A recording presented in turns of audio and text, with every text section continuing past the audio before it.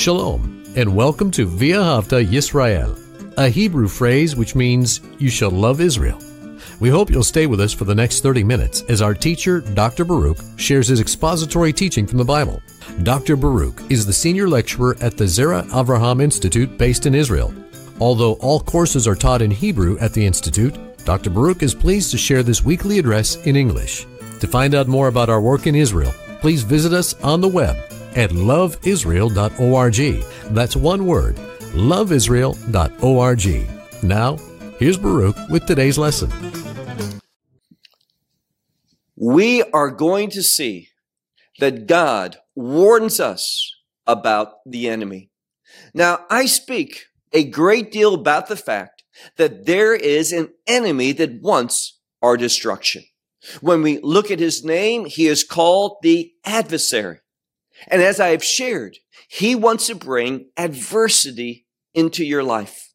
And if we are not committed to truth, if we do not walk in faith, if we are not desiring obedience to God's revelation, then we are opening up ourselves to the influence, the attacks, and the harm that enemy wants to inflict upon us.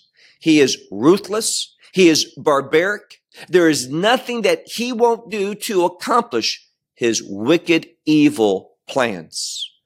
But it's only through the truth of God, the ministry of the Holy Spirit, us responding to God's will, that is going to give us that victorious experience, not ultimately, but now in this world, that we can walk according to the objectives of God, that we can do his purposes, and we can have a praiseworthy testimony. Well, take out your Bible and look with me to 1 Timothy chapter 4. Now, in this study, we're going to only deal with the first 5 verses of this 4th chapter. We'll complete it, God willing, next week. But I want to take our time. We're not going to spend much time, but I want to go through these verses carefully, slowly, so that we understand what, in fact, Paul is saying to Timothy. Now, Timothy has responsibility. He is a young leader, but he's not a novice. He may be young, but he is mature in the faith. He had much experience serving under the Apostle Paul, being taught by him, being grown up as a man of God, a servant of God. And notice what Paul says to him in this 4th chapter. Let's begin. He says, but the Spirit. Now, that first word that I translated, but, is a conjunction. And it's a conjunction with a contrast. Now, one of the reasons why we know that we're beginning a new chapter is because we're dealing with an entirely different issue. And therefore, if we pay attention to the original language, it gives us clues on why sometimes the authors of a translation makes a new paragraph or makes a new chapter. That is, those who wrote the chapters and verses, because we know that historically the scripture did not have any type of punctuation, did not have any type of separation even among words. So there was no chapters and verses. All of this was put in by man in order to help us reference scripture and also to bring clarity to the text, to separate the words so that we could understand them better. So here we're beginning a new chapter, and the reason is a new subject, and that is pointed out to us by this first conjunction. Now, several Bibles translate it now, and I don't know why, because it's usually translated properly with the word but, because it's speaking about one thing and now something different, something that is not in the same direction, a new subject. So, but the Spirit And then this next term, normally it's translated expressively. And it's a word that we might be familiar with. It is where we get the Greek word rhema. And this is another word for the concept of a word. There is a written word. There is an idea, a mindset. And this in Greek is displayed and referenced by an entirely different Greek word, the word logos. This is a thought. This is like a blueprint, a plan, something written down. But the rhema is a proclamation that puts in action what was written down. It takes that logical, that desire, that blueprint from God, and it speaks it into being. It's very similar to what we see in the book of Genesis, where God says, Vayihi, or let there be light, and there was. So we're speaking about something that is being proclaimed that will come about. And this is what Paul wants Timothy to know. So look again. It says, but in contrast to the qualifications of leadership that we concluded with last week in chapter 3, a new subject, but the Spirit expressively says. And this is to put emphasis. This word expressively tells us that this is something that we need to be aware of and that we need to respond in light of. And notice that it's the Spirit. What is the purpose of the Spirit? To bring order, a godly order into our life. And Paul is conveying to Timothy and to the congregations that are under his leadership that and we'll see this in a moment, we have the phrase, that in the latter times. So it's another expression for the last days. It's speaking about a time of transition. And I believe that there are signs, prophetic indicators that we are moving close into this time of transition, the latter days. And there's many things that take place. We see that there are those birth pains. There are also these wars that are going to come by, famines, pestilence, earthquakes, variety of different things. And what we need to realize is that all of this is to bring about instability and to bring about confusion. And unless you know the truth and you're committed to the truth, you are going to be confused and moved away from where God wants you to be. That's what the adversary, Satan, wants to do. He wants to, through this instability, cause you to panic, cause you to run, cause you to behave in a way that does not reflect the confidence and the truth of God's revelation, and therefore to be moved away from God's provision, his power, his presence, and therefore we fail rather than have that godly testimony. So he says, but the Spirit expressively says that in the latter times, and then we have a verb. And this is the word apoistemi. Why is that important? Well, it means to stand from. So stand from is a term that we might think of as a departure, a leaving. Now, this is an important word and it has end times implications. Why? Well, Paul uses this same word, but in a noun form, not like here, in 2 Thessalonians chapter 2, where he speaks about, some Bibles will say a great falling away. Others will use the Greek term that's kind of anglicized with the term apostasy. And this is what he's speaking about when he says there's going to be a departure, a moving away.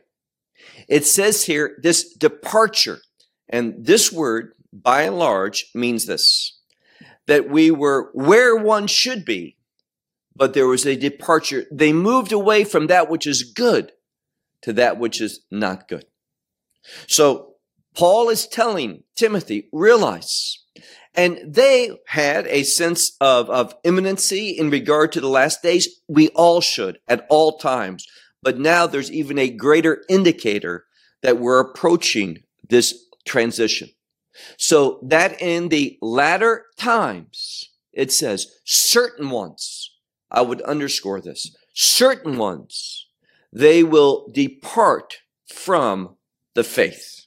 I've made mention to you that the word faith, the term that should come to mind whenever we see this, is truth.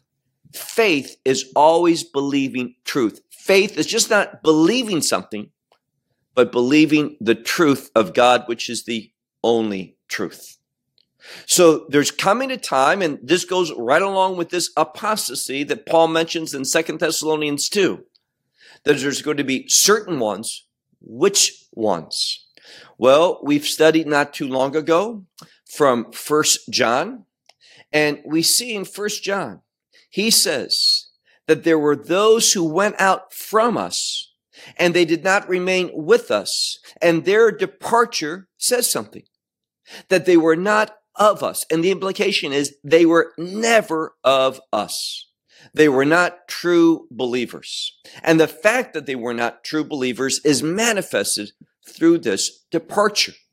So this is not people losing their salvation. It's not believers changing their minds about something, but it's a departure of false professors. Those who say, yes, I believe, that profess that they have faith, but in actuality, they did not. And their departure from the faith shows that they were never believers. So once again, the Spirit, he expressively says that in the latter times, certain ones will depart from the faith. Now we're going to see what is the outcome of a departure from the truth. When I do not walk in truth, and let me share with you, one of the great problems today within the believing community is a lack of respect for the power of God's word, the authority of God's word. In other words, people take scripture too casually.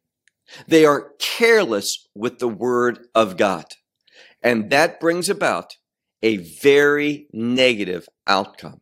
And we see what that is. When one departs from the truth, it is an invitation for what? Well, it says here that they are going to give heed. That is, they are going to hold to. They are going to give a place. And the interesting is that they, with their departure, should be thought of as taking hold of, notice what it says. First, it says, deceiving spirits. And obviously the context means unclean spirits. So realize something. And we had a lot of response to what I said concerning the role of women as preachers, speaking against that, speaking about other things. Many people didn't like what was said in regard to 1 Timothy chapter 2 and chapter 3. It wasn't what they were experiencing in their local congregation, what they may be affirming or have been taught or believe is proper. Well, you need to really study to be sure. Because if you depart from the truth, it is an invitation. You, according to what the text says, when one departs from the truth, this one is taking hold of deceiving, unclean spirits. And when you do this, it is going to impact your perspective. Why do I say that? Well, it also says in this same verse, verse 1, it speaks about that there's going to be teachings of demons. So when one departs from the truth, when you reject what God says, you are inviting deceiving spirits, and that you are going to be embracing the doctrines of demons, the teachings that demons would have you implement and apply to your life. This is serious. This is a warning that Paul is giving Timothy to encourage the people to remain faithful to the revelation of God, not to doubt God's word, not to alter God's word, not to reject God's word, because whenever we do not take God's word for what it is, there's going to be a serious implication to that. There's going to be consequences that are beyond you to stand up to. Because when you reject truth, you are hindering the Holy Spirit.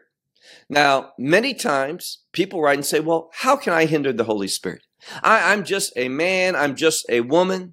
How can I bring the Spirit of God to be hindered? It's not speaking about you being more powerful, that you're able to hinder him because of your physical strength. Nothing could be further from the truth. He's speaking about a law, a spiritual law. When I exercise faithlessness, when I depart from the truth, there's a spiritual law that says the Holy Spirit, he's not going to bless that. He's not going to help you. He's not going to do his ministry in your life because you have violated a biblical law, a spiritual law. So it's not that you hinder him physically. The Holy Spirit is evaluating and says, I'm not getting involved in that person's life for that purpose, for what he's wanting to do, what he is doing in his life, his behavior. I'm not part of that. Who is part of that? An unclean spirit or unclean spirits and demons. That's who you're inviting. Look into the next verse, verse 2. Now, when you depart from the faith, notice what it says. You are going to move into hypocrisy. And notice the next word. It's two words. The word for word, but it's that not rhema word, but logos. And then we have a prefix in front of it. It's a compound word. And it's a word for that which is false.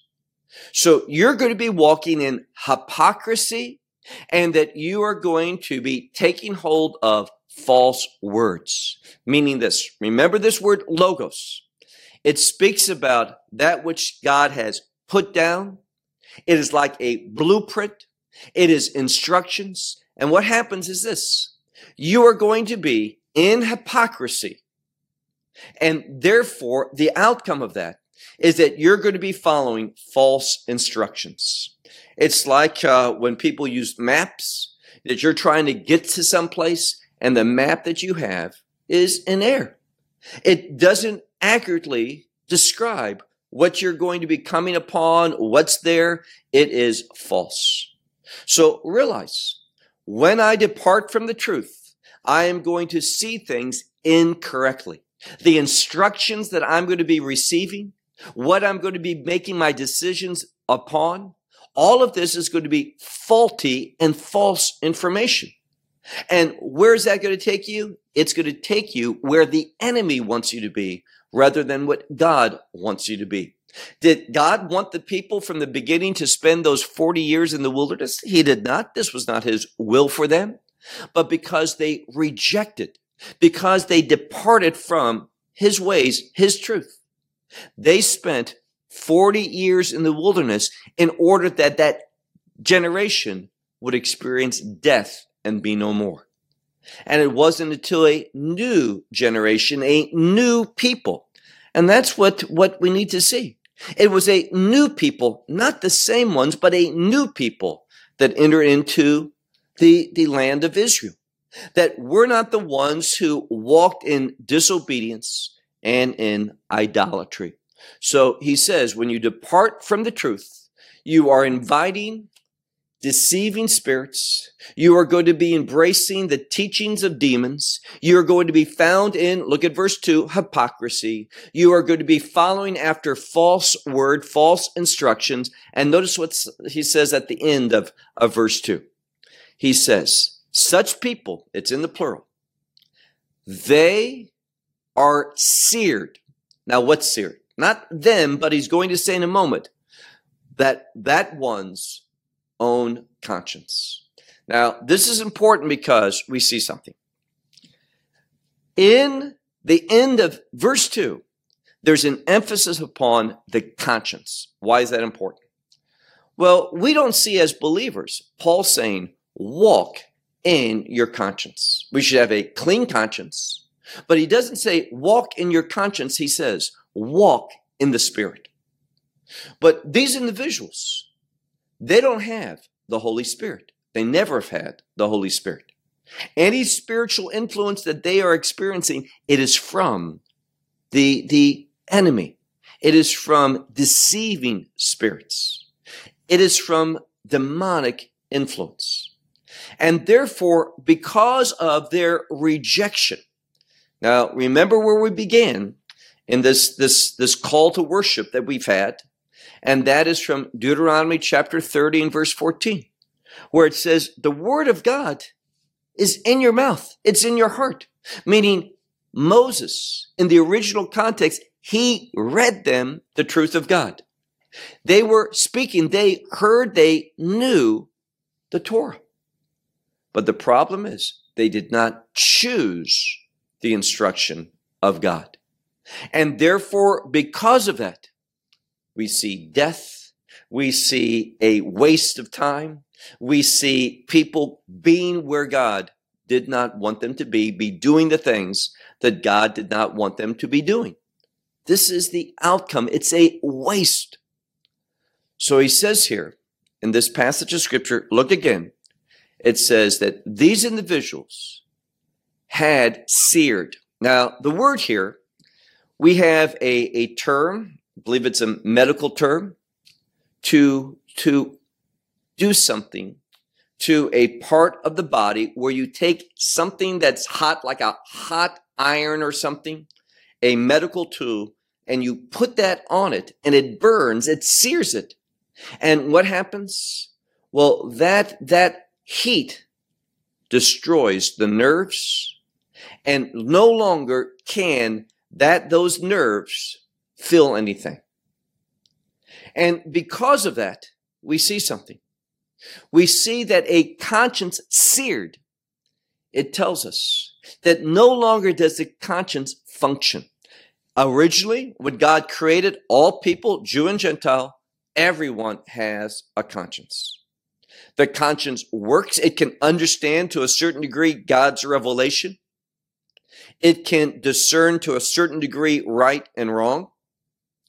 But the Holy Spirit in us, He leads us in all truth. He is the Spirit of righteousness. He functions in a more superior way than the conscience. But these individuals, it says that their conscience were seared. Now, when you look at that word for being seared, there's two important things about it. First of all, it speaks of a happening that took place in the past. It's true presently, and that condition is going to go on indefinitely. Why? It's in the perfect tense. So their conscience were seared sometime in the past, that's still seared, and it's going to be forever seared. The next thing we see is that it was done it appears in the passive voice. That means it wasn't that they did it, but something acted upon them from the outside. And what is that?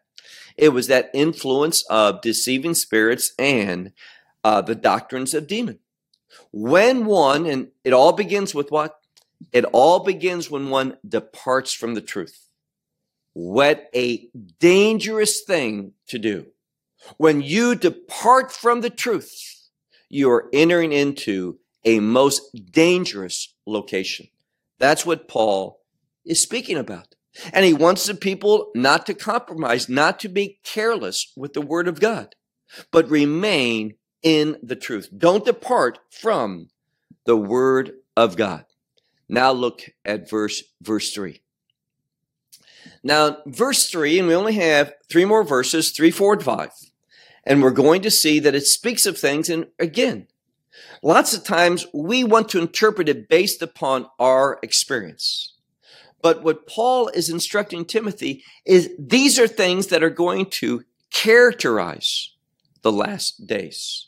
So we ought not look in history for what they're referring to, but something that's going to be. And it says here that there's going to be those who forbid marriage. Now, forbidding marriage, this word for forbidding can also be to exert a degree of control. When you forbid, it's because you are wanting to control the situation, or you think that you have some right to control it.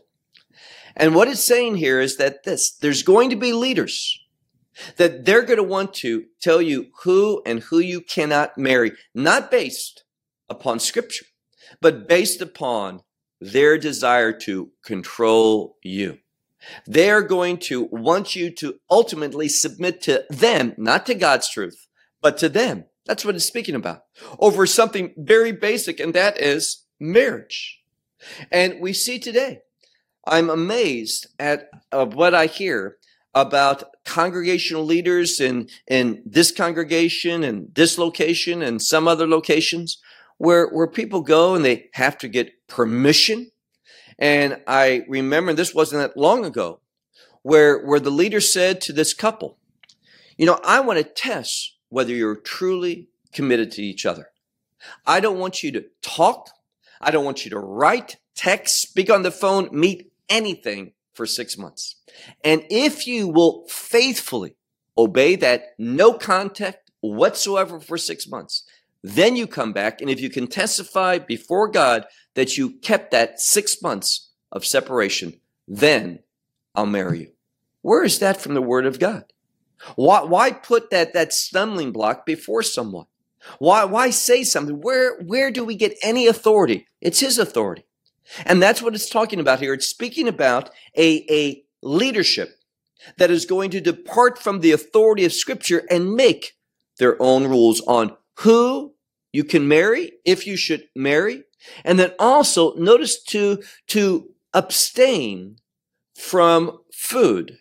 And we have to be careful here, because all too often we see poor translations.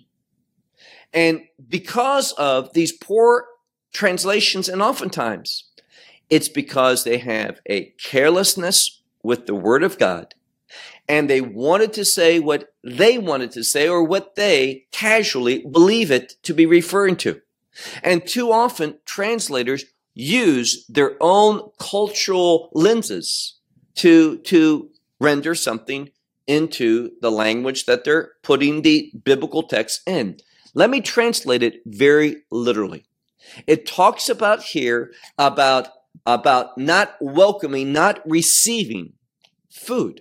So they forbid marriage, and they you could say refrain from food, which God created for receiving. Now, here's the problem. Most of the time, people read this and say this: God, and we're going to deal with a verse that seems to be saying this, but it does not. People want this scripture to say, God has created all food to be received by us. It doesn't say that. If you read it carefully, it says this. We read that God has created, if your Bible says to be received, that's wrong. Why? To be received would be a verb. But if you check this out, this is an adjective. Very important. And secondly, it is for. We have the word ace, which is for, before this adjective. So it says for receiving. So God created food for receiving.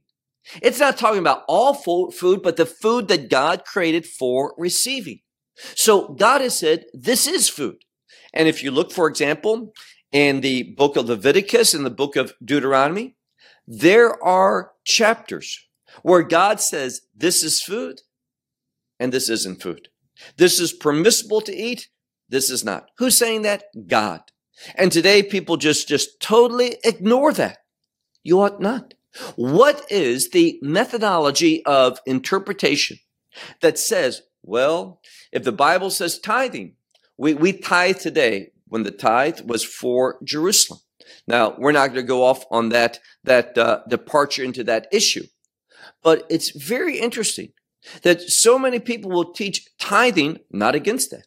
It's a wonderful principle. We as believers should be even more generous, more committed, more freer with our resources. But it's interesting that people will say, and there's one pastor in Texas who says, if you don't tithe, you're inviting demons into your life. I wonder if he would say, but that same Torah that teaches tithing, if you eat an unclean animal, you're inviting demons into your life. Do you think he would preach that message? Probably not. And what we need to see is that there has to be a consistent method for interpreting Scripture. So when you look at this, it says here, they forbid food, which God, and it's the God, He created for receiving, and receiving it with thanksgiving. For who? For the ones who are faithful, the ones who are believers and who have knowledge of the truth. Now, here again, we see something so important. We see the term believing ones and also the term truth. Believing ones have knowledge of the truth. And what's the truth? The Word of God, God's revelation, Scripture. So he's telling us here that we ought not refuse food, which God has created, and His Word, His truth supports this, that it should be received with thanksgiving, not rejected. And today we see there is such an emphasis upon you can't eat this, this isn't healthy, this isn't good. What? Well, let me just tell you, our bodies are wonderfully made. And we oftentimes are so concerned, can I eat this? Should I eat this? This is not good. What?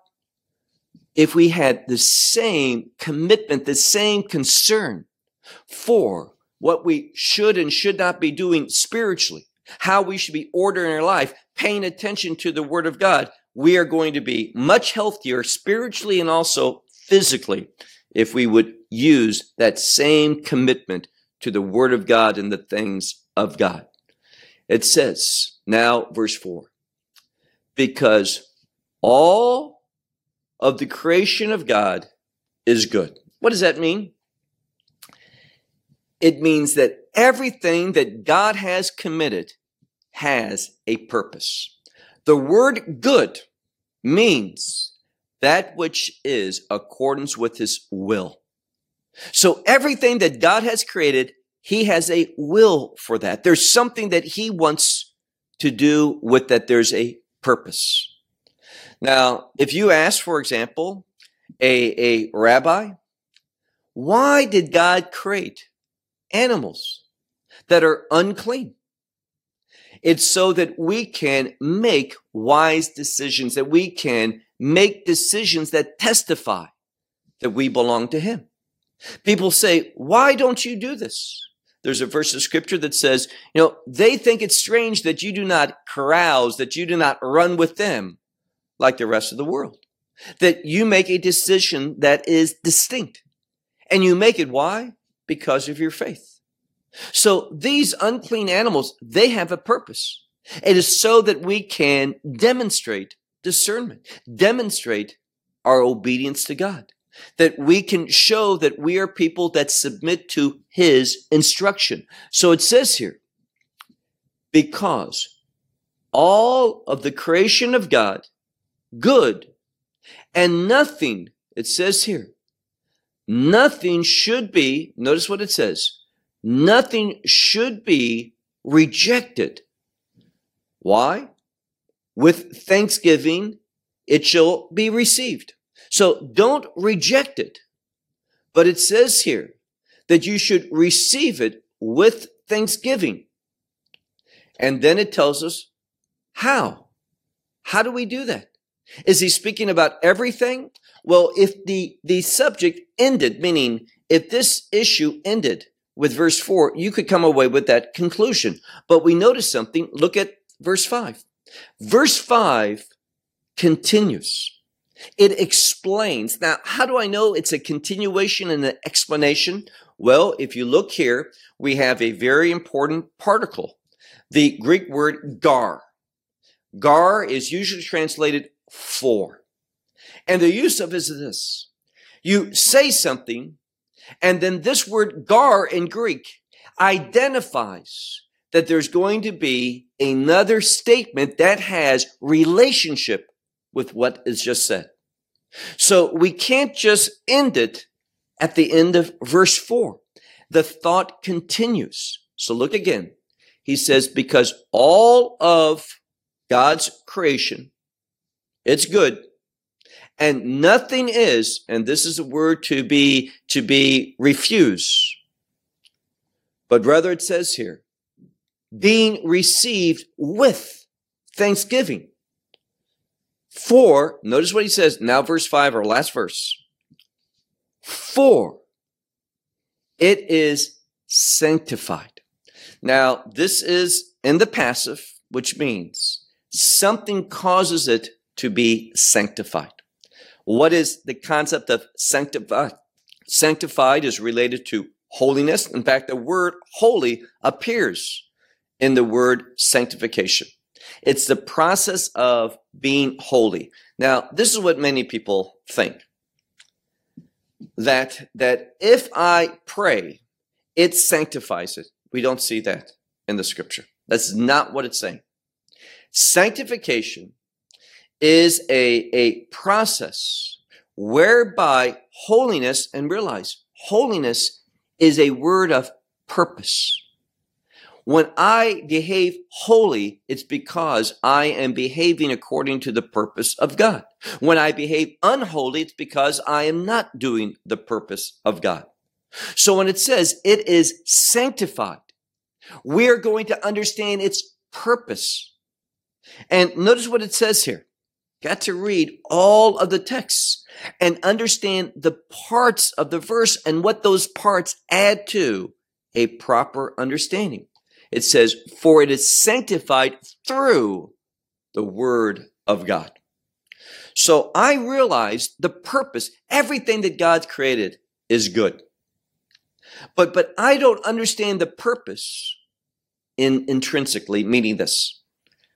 I won't know the purpose, how to respond to it, what God's usefulness of that thing is, unless I know his word. So right there, it tells us everything God created has a purpose. It's good. But it's only through the revelation of his word that I can affirm the purpose. Affirming the purpose of God is sanctification. That's what it is. It's submitting to the purpose of God.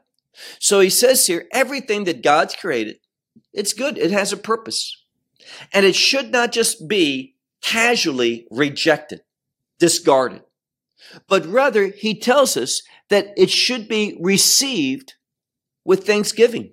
Receive, welcome it. Understand that there's a purpose for it. Thank God for what he has done. And then he tells us for that thing, what you need to do with it, the purpose of it is revealed. It's sanctified by the word of God and by prayer, meaning this.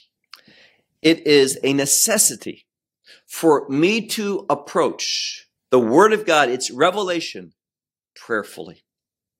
Meaning this, I bring myself into God's presence. Prayer is just that.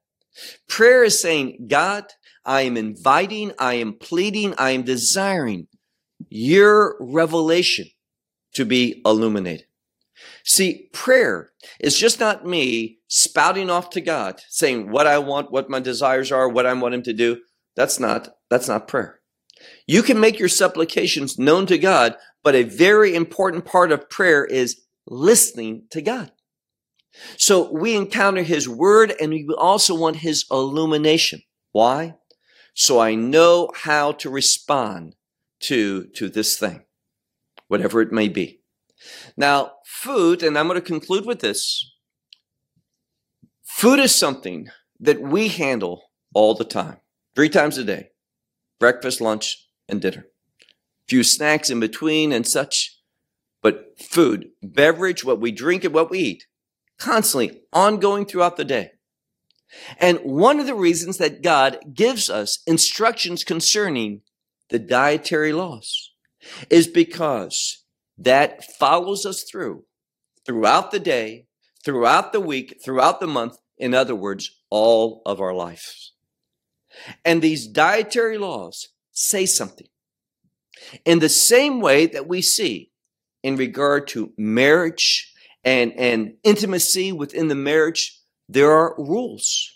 God dictates when one can be intimate, and when one should not. Now, we won't go into those laws and those issues, but there are times where God forbids a husband and wife coming together. We know that there's that customary time of separation, and another time is for prayer. That's what Paul says in the New Testament. But food teaches us daily, several times a day, to exercise and make decisions based upon God's instructions. So when we look at kashrut, the dietary laws, they are not just there for our physical health. Is this good? Is this healthy? By and large, the dietary laws do not speak to physical health, but spiritual health. It reminds me every time I open my mouth to take a drink or a bit of nourishment that God makes my decisions. I submit to his instructions. I order my life based upon what he has said. And I give him thanks, and I praise him, and I pray to him, wanting his influence in my life, his counsel, so I do not depart from the truth. Why? Hope you know by now. When I depart from the truth, I'm inviting the influence of the enemy, demonic influence, unclean spirits into my life. Paul, in this first part of chapter 4, lays out before Timothy some very important spiritual principles to ensure growth and spiritual safety. And remember the context, and I'll close with this. The context is this, and it will come about in the latter times, in the end times. We need to have that discernment. We need to have a testimony that God orders my life, that God makes my decisions, and I submit to them. I embrace the decisions of God. That is going to be so vital and important in the last days. Well, I'll close with that until next week when we press on in chapter 4. Until then, may God bless you. Shalom from Israel. Well, we hope you will benefit from today's message and share it with others. Please plan to join us each week at this time and on this channel for our broadcast of loveisrael.org. Again, to find out more about us, please visit our website, loveisrael.org. There you will find articles and numerous other lectures by Baruch. These teachings are in video form. You may download them or watch them in streaming video. Until next week, may the Lord bless you in our Messiah Yeshua, that is Jesus, as you walk with him. Shalom from Israel.